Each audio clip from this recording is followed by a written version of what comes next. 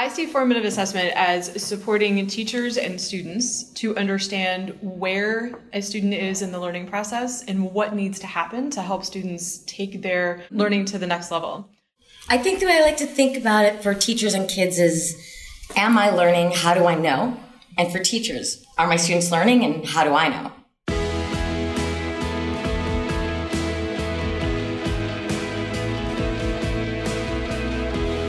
You're listening to the Getting Smart podcast, where we unpack what's new and innovative in education. Recently, Tom and Mary were with teachers and administrators from the Austin, Dallas, and Tulsa school districts talking about formative assessment. These districts are part of a Michael and Susan Dell Foundation sponsored initiative called How I Know, designing meaningful formative assessment practice. This is a multi-year project that will support teachers as they develop and implement formative assessment practices in the classroom, and then share out the lessons learned. In this podcast, we ask educators two main questions. What is formative assessment, and what are your hopes for the project? Today, you'll hear from about half a dozen project participants on each topic, including from Michael and Susan Dell Foundation's project lead, Cheryl Niehaus. Let's dive in as Tom and Cheryl lay the groundwork for the first question of what is formative assessment. So Cheryl, what is formative assessment and why is it important now? I see formative assessment as supporting teachers and students to understand where a student is in the learning process and what needs to happen to help students take their learning to the next level. And so the practices and supports that are a part of formative assessment help clarify what that process can look like and help teachers and students do things together, like set learning targets, like figure out what the right evidence is going to be and how to analyze that evidence together. Teachers then are in a better position to think about what the next moment's instruction looks like, what the next day's instruction looks like, and even really out over to the next weeks, months, and years. From a student's perspective, it really sets that student up to understand what they need to do next, whether that is in classroom, whether that's out of classroom. And I think really at the end of the day, formative assessment leads to more empowered teachers and more empowered students and better relationships between them. It really can create student agency, right? By helping students understand what they know and what's next. Yes. Right? And so they can really begin to co-construct the journey with teachers. I absolutely agree. I think that student agency is about that idea of ownership. I think that we talk about agency in lots of different ways, right. And there are some justifiable concerns about student agency, meaning that students entirely on their own figure out what they're going to learn. But I think in the context of formative assessment, there are still guardrails from the teachers around what learning progressions look like and what standards are and how this process unfolds. But you're activating a student's sense of agency over what they need to do. Now we'll hear from Mary Ryersey, Getting Smart's Director of Advisory, regarding a working definition of formative assessment, followed by Danielle Neves, who is the Tulsa Public Schools Executive Director of Teaching and Learning. Then we'll hear from Dallas Teacher Residency co-founders, Rob DeHaas and Elizabeth Castile. So how do you think about formative, and what kind of definitions are we drawing upon? So the good thing is the chief school officer has actually just released an updated definition of formative assessment. So we'll really use that as an anchor, and I can bring that to life a little bit here. Formative assessment is a planned, ongoing process used by all students and teachers during learning and teaching in order to elicit and use evidence of student learning to advance learning. That's sort of a mouthful. And at the same time... So that's different than, I think a lot of people would have thought of formative as that big benchmark assessment. You stop the school year and you do a big test to see how kids are doing. But this sounds a lot more fluid, a lot more real time. Definitely. This is daily. And so even as we talked about with the name How I Know, students want to know every day, how are they doing? What do they need to do to get better? Teachers want to be able to answer that question for all the students in their class. And so it's planned, it's ongoing. And I think the other thing that's key, that's very different than some of like what you're talking about in terms of an interim assessment or how do we get a sense of where all kids are, is there's a process of eliciting that evidence, and then it's used for a purpose. It's not just to say, okay, I know where they are, but it's actually to guide the next steps of that student. So it's a really key component as we talk about personalizing learning. It's really almost impossible to personalize learning without understanding where students are on any given day. And it sounds like formative assessment is really a mixture of strategies, both formal and informal. Absolutely. And some of them will involve subtleties of language and how to ask students questions to move them forward. It's not necessarily just you might even think of a quiz or partway through a unit or an exit slip of how did students do. Those aren't necessarily bad, but that's the spirit of this, is that there's a role of the teacher, there's a role for the student, and that they're working in tandem. And there's a role for inputs and data that might come through technology or through other resources, but with all of it with the intent of understanding where kids are and where they need to be and closing that gap on any given day, let alone over the course of time. Danielle, how do you think about formative assessment? Formative assessment is a really key part of teaching and learning and what happens in the classroom every single day. It's how teachers know minute by minute throughout the time that they're with their students, what students know and understand, what they can do, and sort of where to go next. It's the process of understanding where students get stuck, understanding the strengths that they're bringing into the work, and then giving them guiding feedback so that they can really begin to push forward to the next level of their mastery. It sounds like it's a combination of strategies then. Definitely. I mean, it's definitely a repertoire of strategies the teacher brings into the classroom, but it's really about being intentional and practiced and saying, okay, I know where our students need to go, right? I know where they need to go by the end of the year, by the end of this unit, by the end of this lesson. I also understand really what's in the content that the students are grappling with and working with. And so I've really charted out a path for students to really say, we're walking through these really intentional steps to get me to mastery. Students are aware of where they are. I'm aware of where they are. We're constantly having conversations, and they're having conversations with one another as they really, plot out their route towards the end goal. Is it primarily about reading, writing, and problem solving, or is it broader than that? I think it can be broader than that. I think that often we see evidence of student learning in their writing, in their discourse, in their problem solving. And I think that students apply the metacognition and the strategies of taking ownership for their own learning, figuring out what their next step is, getting feedback from others across the curriculum and across a wide range of content areas or problems that they may face. Elizabeth, what is formative assessment to you? To me, that during the day, every day, all day, teachers are able to see the work that the students are doing in order to affect their instruction, but like in the moment. So as opposed to like interim assessments or other ways of defining formative assessment or summative assessment, it's really like that moment-to-moment work that happens in the classroom. And assessment, meaning you're always seeing what the students are doing in order to get that information back and change your practice as needed. So, Rob, that sounds like it's a variety of strategies all in concert.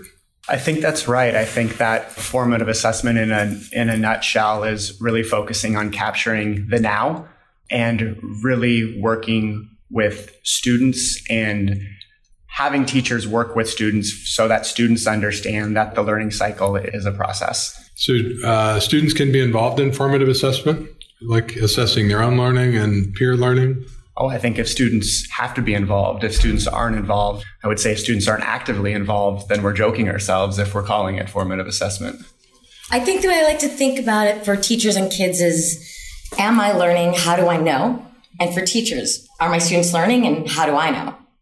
Next, we'll hear again from Nancy from Wested, teacher Stephanie Peppers from Tulsa, and the added voice of Tracy Naheda from Education First.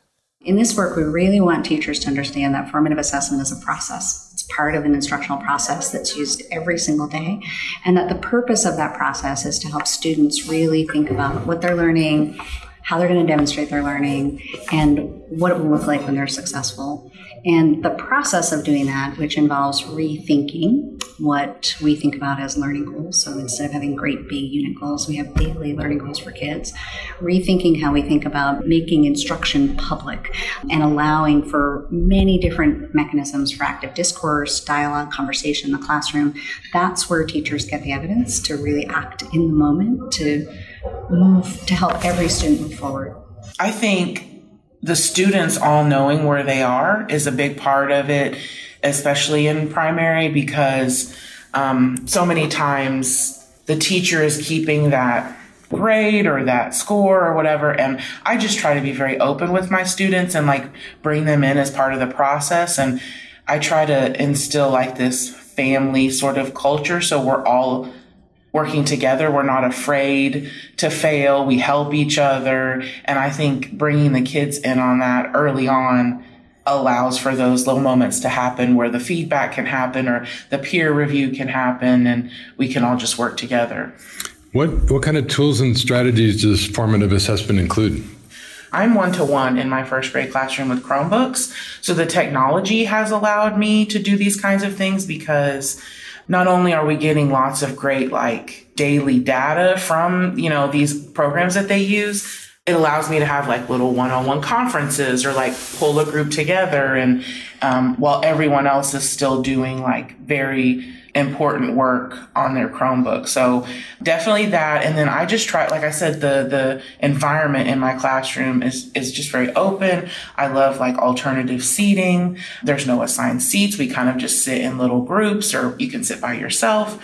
And so I think all of those things help the classroom have this atmosphere of like openness and willing to share and being not afraid to fail. Mistakes are okay because that's how we learn. So it sounds like formative is a lot of both formal and informal observations. It might be curriculum embedded feedback. It might be adaptive feedback, but it also includes your observations, items that you score. So it's all of those things? Yes, yeah, for sure. All of those things. And knowing where each of my kids are day to day.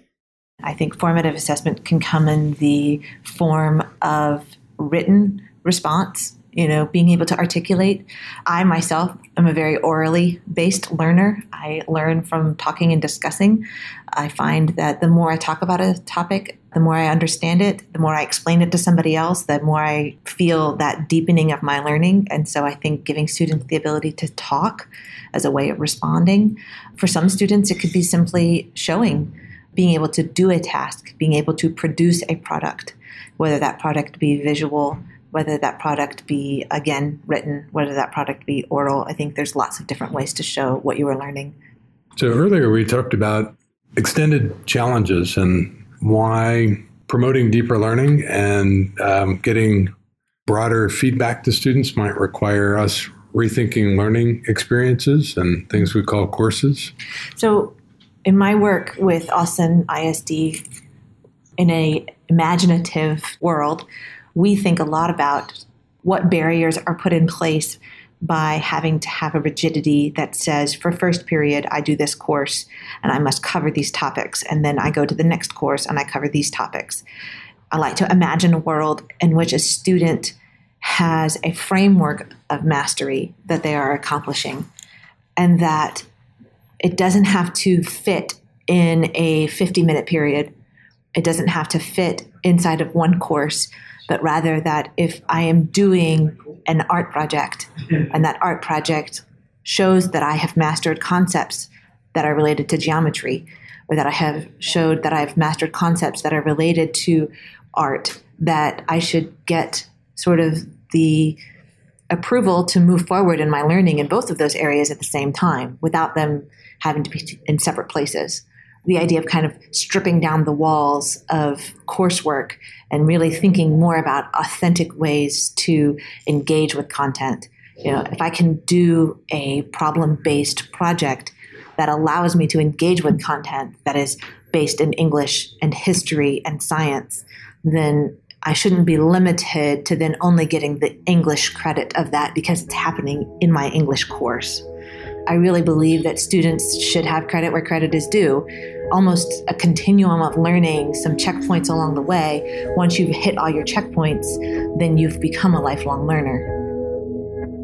You're listening to the Getting Smart podcast, and today we're talking about formative assessment. Next, we asked what everyone wants from the initiative. Here's what Daniel from Tulsa and Rob and Elizabeth from Dallas have to say. You're here with a team from Tulsa. What do you hope is better in Tulsa a year or two from now because of this initiative? So really, when we look at the next 2 years, we're hoping to build a cohort of teachers who have spent some time really grappling with this question about how do they get a really rich understanding of where their students are, so that then they can really intentionally plan opportunities for students to understand where they are, to reflect on that, get their feedback, and continue to move forward, so that then we have sort of bright spots of teachers who we can hold up as examples of what this practice looks like day to day, who can also begin to share with their colleagues and share with other leaders, and so that we begin to grow those sorts of practices across more buildings in the district. As you embark on this work, what are your hopes for the next couple years? If this was really successful, what would you see? Okay, I think I see it as the unpacking of what we always talk about in terms of student-centered instruction and of the ultimate goal of student achievement, but we would see this in every classroom, that it's not going to be happening in a classroom here or there, that this will impact teachers' practice. Because in order for teachers to be able to see students learning and be able to say how they know it, in order for students to self-regulate their own learning, it's going to change the way you teach. So really, the vision would be that in 2 years, we're going around, whether it's a school on the north side or the south side, or a big school or a high school or an elementary school, that you'll see teacher practice changing, where that is the guiding question. Are we learning, and how do we know? Rob, what would you see or hear that would be different and better a year or two from now that would give you evidence that this was really successful? I think that one word that comes to mind, I think, is excitement. One of the big goals of this initiative that we really hope to see is, not only shift teacher practice, but shift teacher mindset and teacher development away from the traditional professional development model, sort of the give and get model. Establish structures and systems that create hubs of innovation, schools in which teachers are excited to go to and develop and professionally grow. And then on the other side is that, you're creating the same systems and structures, hubs of innovation, and schools where students have inherent motivation and desire to learn and propel their thinking forward. Next, we'll hear again from Nancy from West Ed, teacher Stephanie Peppers from Tulsa, and the added voice of Tracy Nahara from Education First. That's really, when we think about formative assessment, at the heart of what it is. What makes that heartbeat is the change in students in terms of their ability to look closely at what they're doing, look accurately at what they're doing, and be working in a zone that's small enough for them to really think and learn about taking those next steps themselves. So it sounds like students can be active in formative assessment. They can assess their own work. They can provide peer assessment. They can begin to internalize a picture of what good looks like. Exactly. And the research on formative assessment is pretty clear that the way this changes student achievement is by the changing role in students. So in many models of this, we don't give teachers enough time to really learn the parts that are about changing what they do in order to model those practices for students. And in the How I Know project, one of the great things about this project is that we're really thinking about what sustained time looks like for teachers to learn this, because we do see that first you have to internalize and understand these practices yourself, and then you can model them and share them with students. So Stephanie, you're part of this How I Know initiative in Tulsa. What are your hopes for that? If this works well, how will things get better in your classroom and in your school a year or two from now? I'm excited for, the professional development and the observations for me, for my classroom, so I can get better at what I do. But I also really would like to bring this to, the people that are in the pilot and then the district, because I think there are so many teachers and students that get stressed out about the idea of assessments and tests and all these things. And I really don't want them to be. So that's the thing that I am looking most forward to, is like being able to share what I've learned, and then how we're going to, go through this journey together, and being able to get everybody on board with that so that it's not such a big stressful thing for everybody. So we're here working with educators from 3 public school districts. What are your hopes for each of those districts? What do you hope is better a year from now as a result of this work? Well, I think that's a great question. I think that anytime you're trying to roll out something as significant as formative assessment, with teachers in a school building, I think that the first thing you need to do is just make sure that they believe it. They understand the why of it. They really internalize that this is what we need to be doing to help our kids. And I think that a year from now, what I'd like to see is those pilot teachers in each of those districts. If you gave them a survey, if you pulled them together in a conversation, they might not know exactly everything they need to know about formative assessment, but they are aware of its importance, they believe in its importance, and they're committed to learning as much as they can and implementing it with their kids. And then also, whatever they're able to learn and what they find valuable, that they're talking about it with their colleagues. That they're serving as those ambassadors within their buildings to build a movement. Tom then spoke with Cheryl about why this initiative is so timely right now and how it complements other initiatives.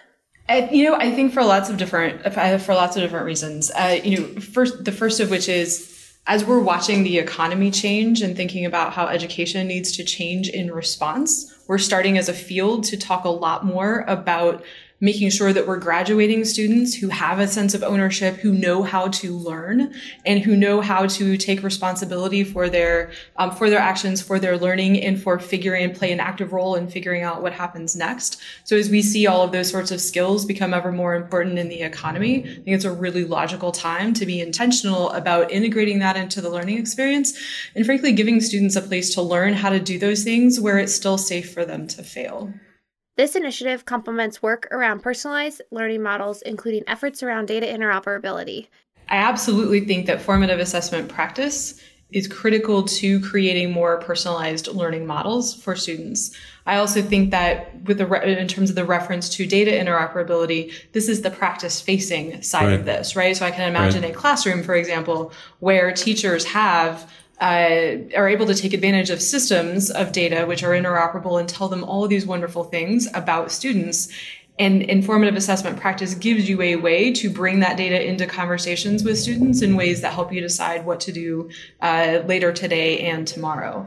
Formative assessment practice can also help teachers create more personalized learning experiences inside of what still look like very traditional classrooms. In other words, I don't think that formative assessment practice only benefits more next generation type models, but I think they also help teachers create more personalization inside of traditional models as well. So what does success look like? If this works really well, what will you see in classrooms in Dallas and Austin and Tulsa? Specific to those three districts, we hope to see classrooms in which teachers and students are engaged in that regular process of understanding learning goals, gathering evidence, deciding, co-creating success criteria, next steps, also bringing peers into the conversation and setting up those relationships with students.